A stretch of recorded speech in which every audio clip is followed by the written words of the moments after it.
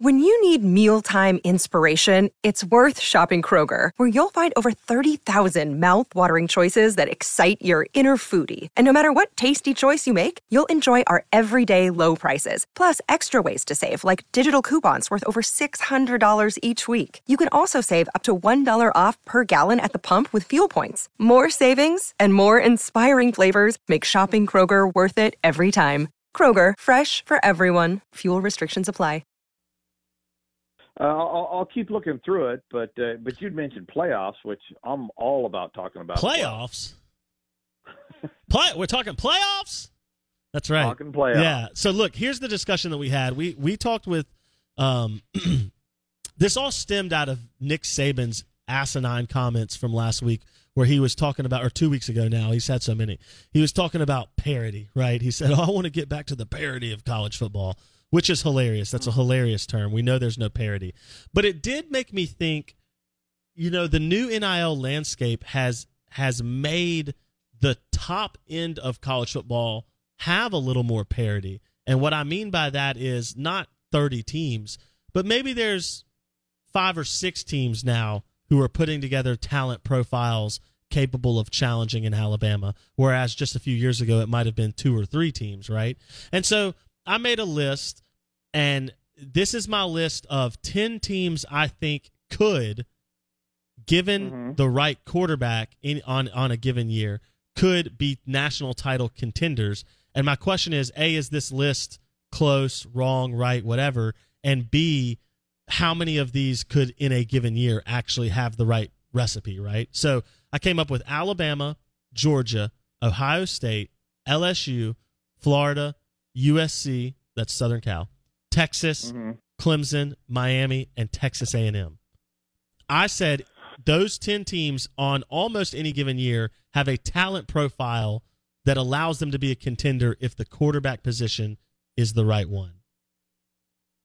I would generally agree on that. 10 years ago, Dave would have totally agreed on that.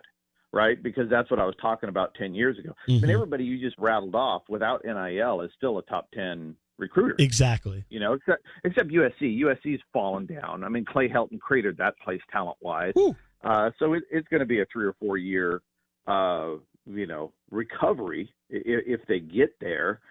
We expect them to, right? We all expect USC to be able to push the recruiting back to where they were because – that's what the brand does. It's a top 10 recruiter. It was the number 1 recruiter in the country for, the first decade of the century. So, but I would say the other thing that there's one thing that I can certainly mark that is a huge question mark for any team.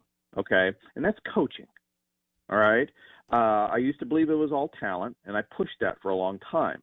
And now the needle has moved so far to talent-oriented that I think people are really forgetting the coaching. And I think there's a big coaching element here that is a question mark. Now, a lot of those teams that you rattled off have good coaching staffs, okay? And I agree with you. I agree that Georgia, with a really good quarterback, can win a national title. Alabama's the only thing that's held them back is bad coaching. We've talked about this on this show before. What did I say? They ain't winning it with Mike Locksley. They didn't win it. They ain't winning it with Bill O'Brien. They didn't win it. Okay, those guys are not good play callers. But Alabama just has such a dominant level of talent, it really masks their play calling. Ohio State, can they win it with a good quarterback? Yeah, they can do that too. Okay, but a couple of those teams that you rattled off, USC defensively, terrible. They have a bottom 25 defensive coordinator right now that Lincoln brought with him from Oklahoma. Total buddy hire. I don't like it. Okay, Texas has one of the worst bottom 20 head coaches in college football. I don't think they're going to win it either. The intangible here that the NIL is bringing more to the forefront, though, is something that I can't measure, that you can't see. None of us can see. And that is culture of the boosters. We've always had a booster culture there. They work behind the scenes. Nobody sees them, and they apply pressure here and there. But you start pumping out a few $1 million out of your pocket to buy a kid here, buy a kid there, and that kid's failing and he's not seeing the field, now the pressure is going to go way up. And I think there is a really good chance that the college football scenario is going to play off a lot like the NFL. In the NFL, when you have a lot of guys cycling through your program, your franchise, you have a lot of starters on your roster, your team is usually crappy. That's a really good rule of thumb. More starters, crappier your team is. So with college football, there's a lot of transfer portal guys. There's a lot of talent there. But if a team's goal is to always use that portal to build their program, what does that mean? It means they're cycling through a lot of guys. No culture, no coaching. They're just hoping for the best. And everybody looks at, whoa, look what Michigan State did last year. Yeah, Michigan State was awesome. 4th best recruiter in their division, and they came at 4th.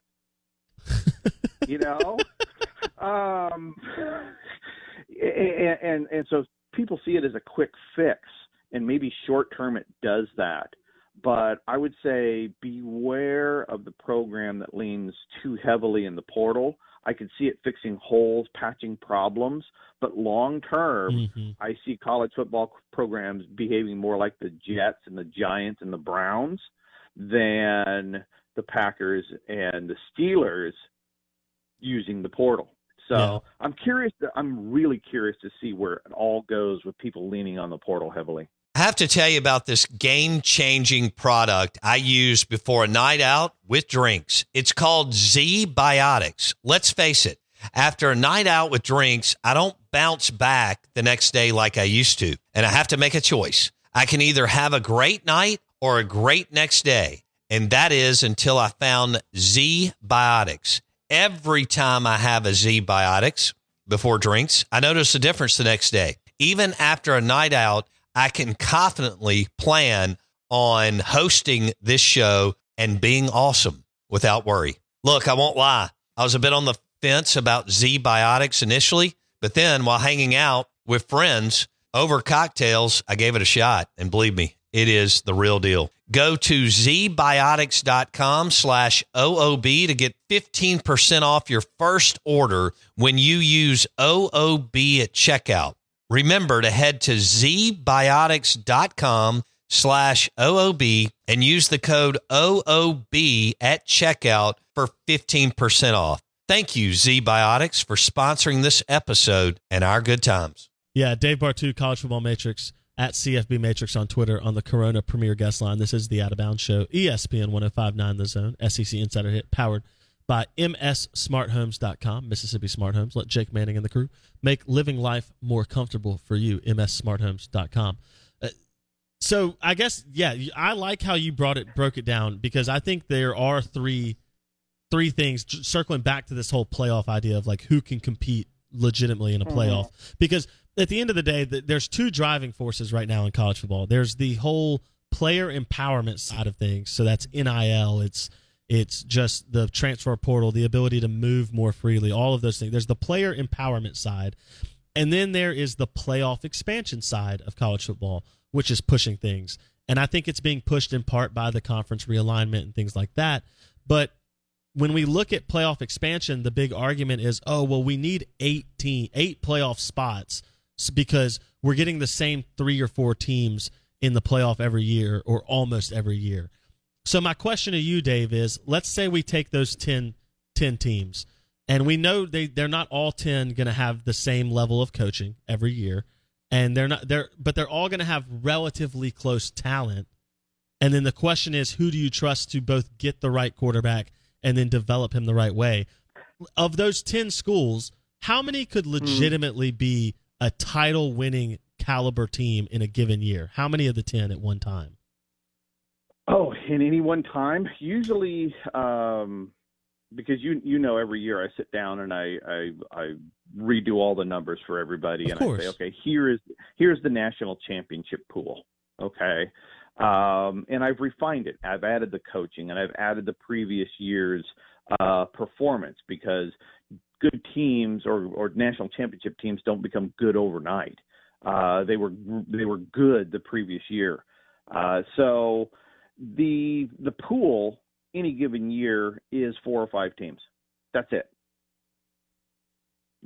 4 or 5 teams any given year are contending for the national title based on the numbers and the behaviors of the last 21 national title winners this century.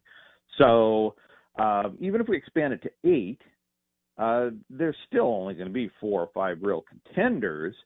Now, the thing is if we expand it by adding more games, if we simply go to 8 and require it to be 16 games played to win a national title, that just puts it more in the favor of the big guys. The more games you play, the more it favors depth and experience. It's the bottom line. Yeah. So, if you want the playoff expansion, which would be cool, okay, don't change the number of games played to get there. Okay, we're at 15 right now. I think we're at the max we need to be, and it's not hard to expand without expansion and adding games. Interesting. Dave Bartoo on the Corona Premier Guest Line. We're talking college football playoffs and the potential expansion, how many teams can compete. What is the legitimate championship caliber pool in a given year? So if you're saying that it's usually 4 to 5, then when we do this whole 8-team expansion, what you're telling me is that we're consistently going to see what we've kind of seen in the playoffs already, which is that first round semifinal game, which would now be a quarterfinal game, could be pretty one-sided. Is that correct? Oh, it might be one-sided, right? But it's a numbers game, right?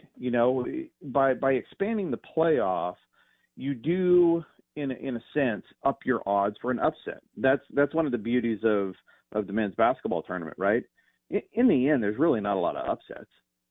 The higher seed teams work their way through these things, but when you have such a volume of games, there's going to be upsets that happen. Thursday, Friday is exciting. Why? Well, because there's 32 games played, and you're going to get upsets. You're going to, just same thing with college football. Most of college football is blowouts. I mean, if you had to watch every college football game, you would gouge your eyes out with a rusty spoon.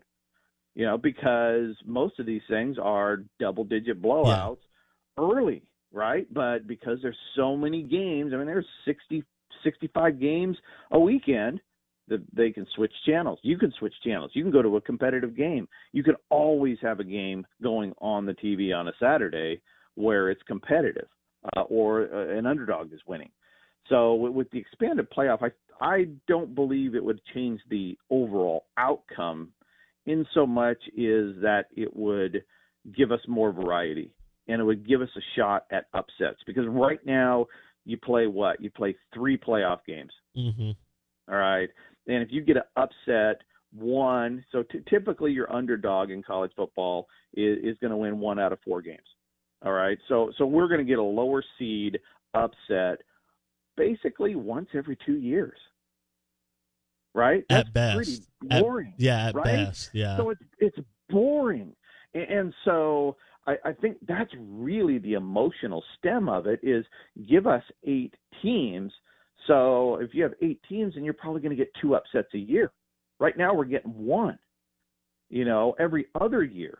So you're talking about maybe tripling your opportunity for upsets, which that's college football, right? Everybody loves the big brand, but they love the upset as well. So, to me, if you have 8 teams and Alabama still wins it, but Georgia got beat by Arizona State in the first round, dude, that's cool, right? Yeah. You got a couple of upsets, and I think that's what we want to see. We want to see the upsets, and so even if the end result is the same.